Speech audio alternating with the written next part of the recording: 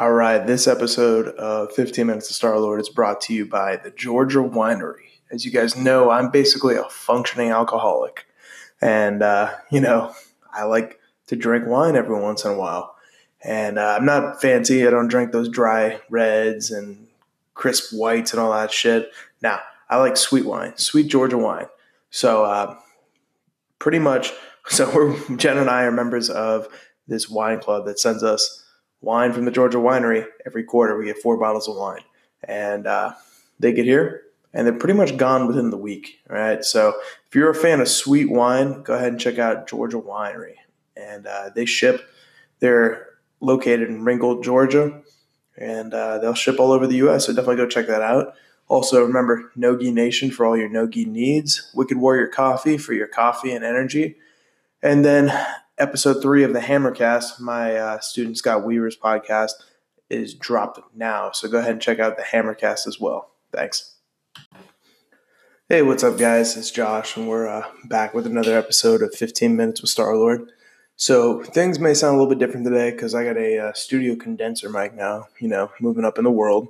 And I also got my dog in the room with me this time. And I'm hoping the condenser kind of takes away some of that noise. But if you hear some jingling or just like some scratching, it's because she's in the room here and she's got nails. And we are on tile in here. So, we're back.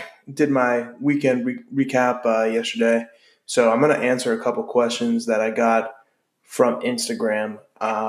First off, my buddy Eric down in St. Croix sent me a question about basically how do you become a little bit more aggressive in your matches, and how, because he has a style that he says when he grapples someone for the first time, it's normally not too great. And then the second and third time, it's always much better because he learns from their reactions. And, I have a similar style. And the only difference is I think I'm a little bit better at recognizing triggers. And I have a systematic approach to my game and other people's games. So that's kind of what we're going to talk about a little bit today. And, this really translates to competition, especially if you're in like a single elimination tournament, which most of the major tournaments are these days. I always, when I was competing, had a hard time in my first match because I'm a slow starter, and my second and third matches were always so much better than my first. My first matches were always really rough, and that was a little bit of mental. It was a little bit of, there was a lot of things into it. I never really warmed up well. So, as far as competition goes, I would definitely recommend getting a good warm-up going before you compete. Over the weekend, when I was cornering Combs, we were in the back warming up, and he warmed up hard. He was drenched in sweat.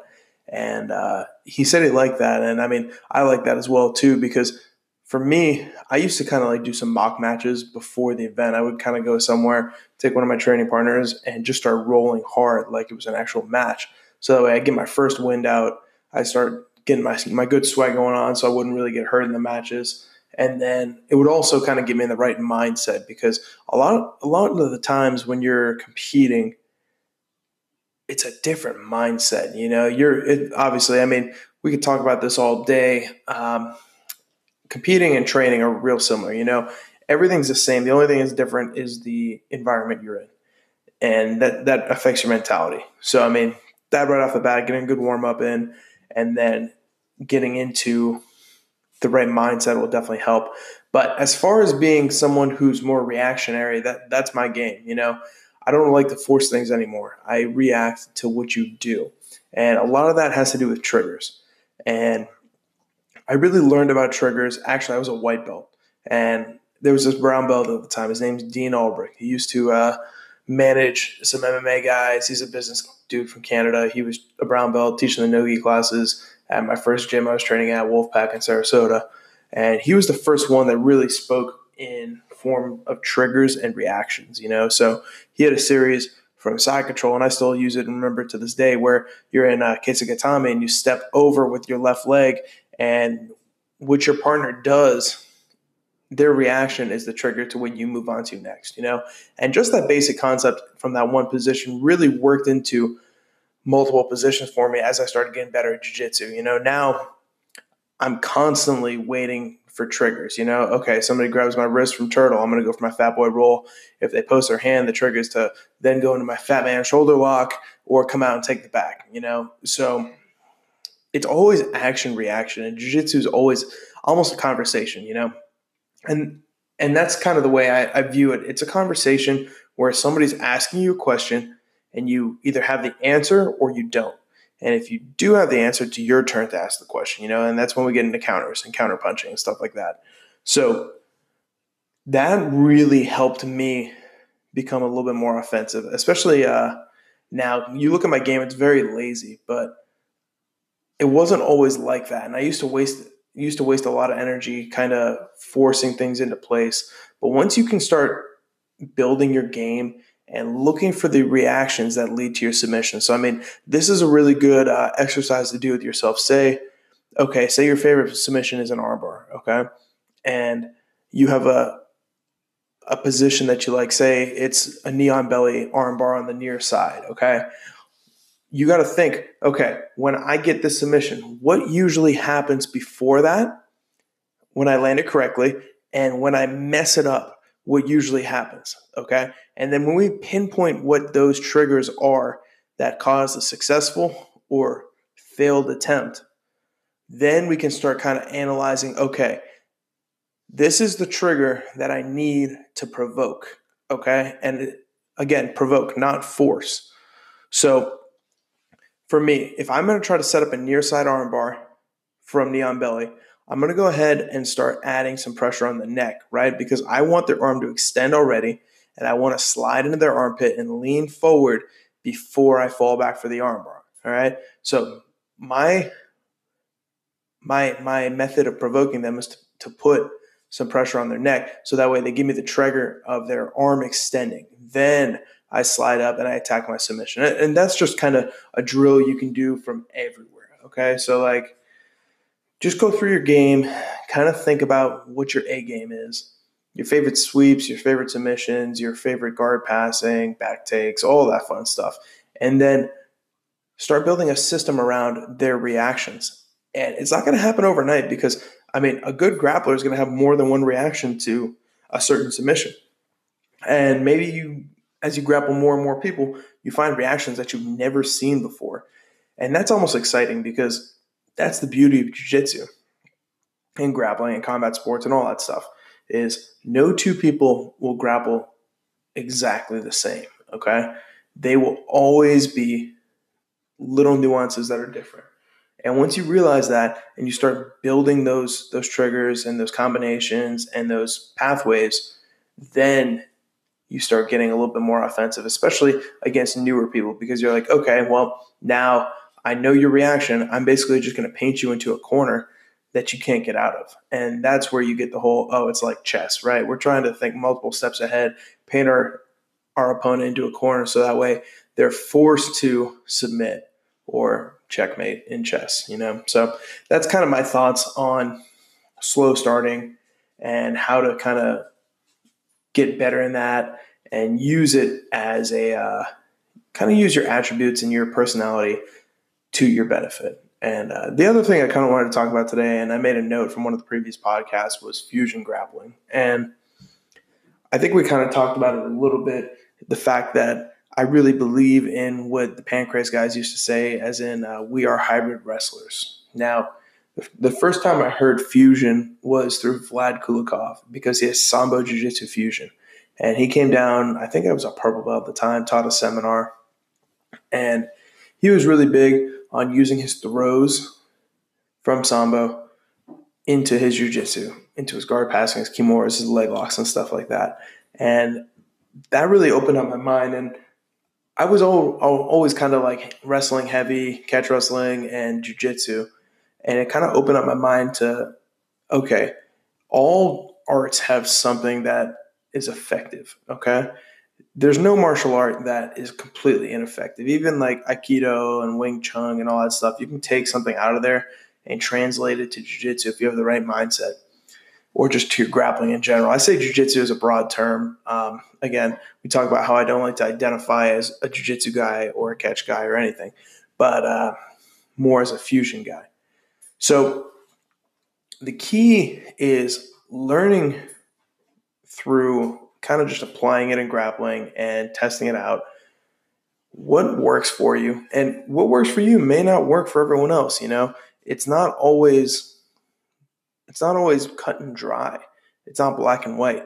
Some body types lend itself to some styles and some don't. Anyways, we were talking about how different body types lend itself to different techniques. So, an ankle lock that I get from Sambo may not work for a tall, lanky guy. And they may go in there thinking, oh, well, everything in Sambo fucking sucks, or everything in Judo sucks just because it doesn't work for me. Well, once you get a better understanding of the technique and your body type and what works for you and what doesn't work for you, you'll be able to pick and choose different things. So, like, for example, I do a lot of swipe chokes from catch wrestling. I do a lot of far side wrist control. I use my kimuras differently. I do more a double wrist lock, tight into the armpit, kind of like a chicken wing. And a lot of my wrestling comes from that kind of style rather than straight up folk style, collegiate, freestyle, any of that stuff. It's more of a mesh. Whereas I get a lot of my throws from judo. I throw Uchimata and Haraigoshi a fair amount because it leads into leg attacks. So that's something I do a lot.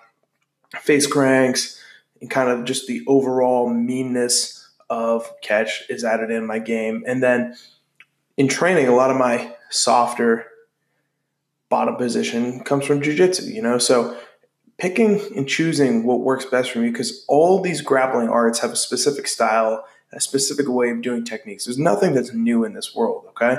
It's always just rediscovered. And whether or not the way a certain martial art does it is right for you is completely dependent, but it's great to realize that there's multiple different styles that you can pull from and multiple different ways to do one maneuver, right? There's a million different ways to skin a cat, right? You've heard that saying, well, there's a million different ways to break a fucking arm, okay? So just because your jiu-jitsu coach or your catch coach or your wrestling coach or whatever you're listening to says this is the way, doesn't mean it's the only way you can do it, And I think that's one of the things I'm really good with my students is I say, okay, this is how I do it. You may do it a little bit differently, okay? As long as these key concepts are correct, then the move will be correct. But if you fuck these up, most likely it won't work for you, right? And again, different personalities, different body types will have different modifiers into their game. So yeah, that's kind of what I was getting at with fusion grappling. Really, I've been guilty of it in the past. I used to be someone who was like, nope, that's never going to work. And now I really try not to say something will never work because it works for different people. Like my buddy Aidan McKenzie over in Scotland, he's a brown belt and he used to do the Kyotera footlock. And I was always like, no, that'll never fucking work. You're just getting away with it because you're a giant and you're really strong and all this shit. And then, obviously, Kyotera goes out, taps a bunch of people with it.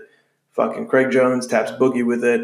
And you start seeing it more and more. And I was like, all right, maybe there's something to this. And this was probably back when I was a brown belt. But in recent years, I've gotten a lot more open to different things, And, my coach Bill's on like a big Aikido kick saying Aikido works if you know how to use everything else. And now that I'm a black belt in jiu-jitsu, like I'm never going to stop doing jiu-jitsu, I'm never going to stop grappling and doing wrestling and all that fun stuff.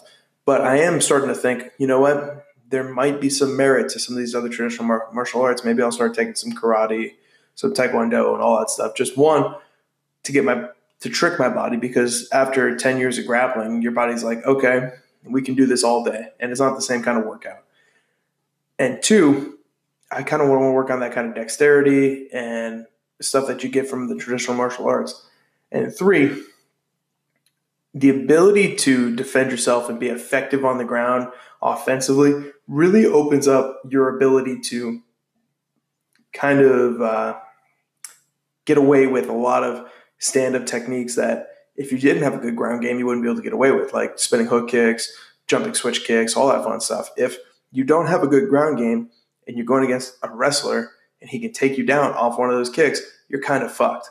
But let's say I get high-level Taekwondo going along with my high-level ground skills, then I can start throwing these crazy kicks and combinations without fear of repercussions, because I know if shit hits the fan and I'm on the ground, I'm going to submit them anyways, or I'm going to sweep them and get on top. So it gives me the freedom to kind of go out there and do what I want standing. And this works into your grappling as well. Like, I tell people you have to start in bad positions a lot. And that was a big portion of my game, and it still is. I constantly start in bad positions. I start like in the fetal positions probably like more times than I should, just because I'm so confident in my grappling defense and my escape skills and my submissions from bad positions that I can do this, and it lets you play some crazy shit. Like, I can go through for an M&R roll pretty much any time because I'm really confident in my ability to defend whatever counter they have and get back to a dominant position from a shitty position. So just being able to be confident and well-rounded in your defense, and just as a martial artist in general, really opens you up to a lot more options. So yeah, that's kind of what I want to talk about today. So we'll just go ahead and call it quits there. Remember, guys, suck 1% less every day. Be a little bit less of a piece of shit every day. All right, take it easy.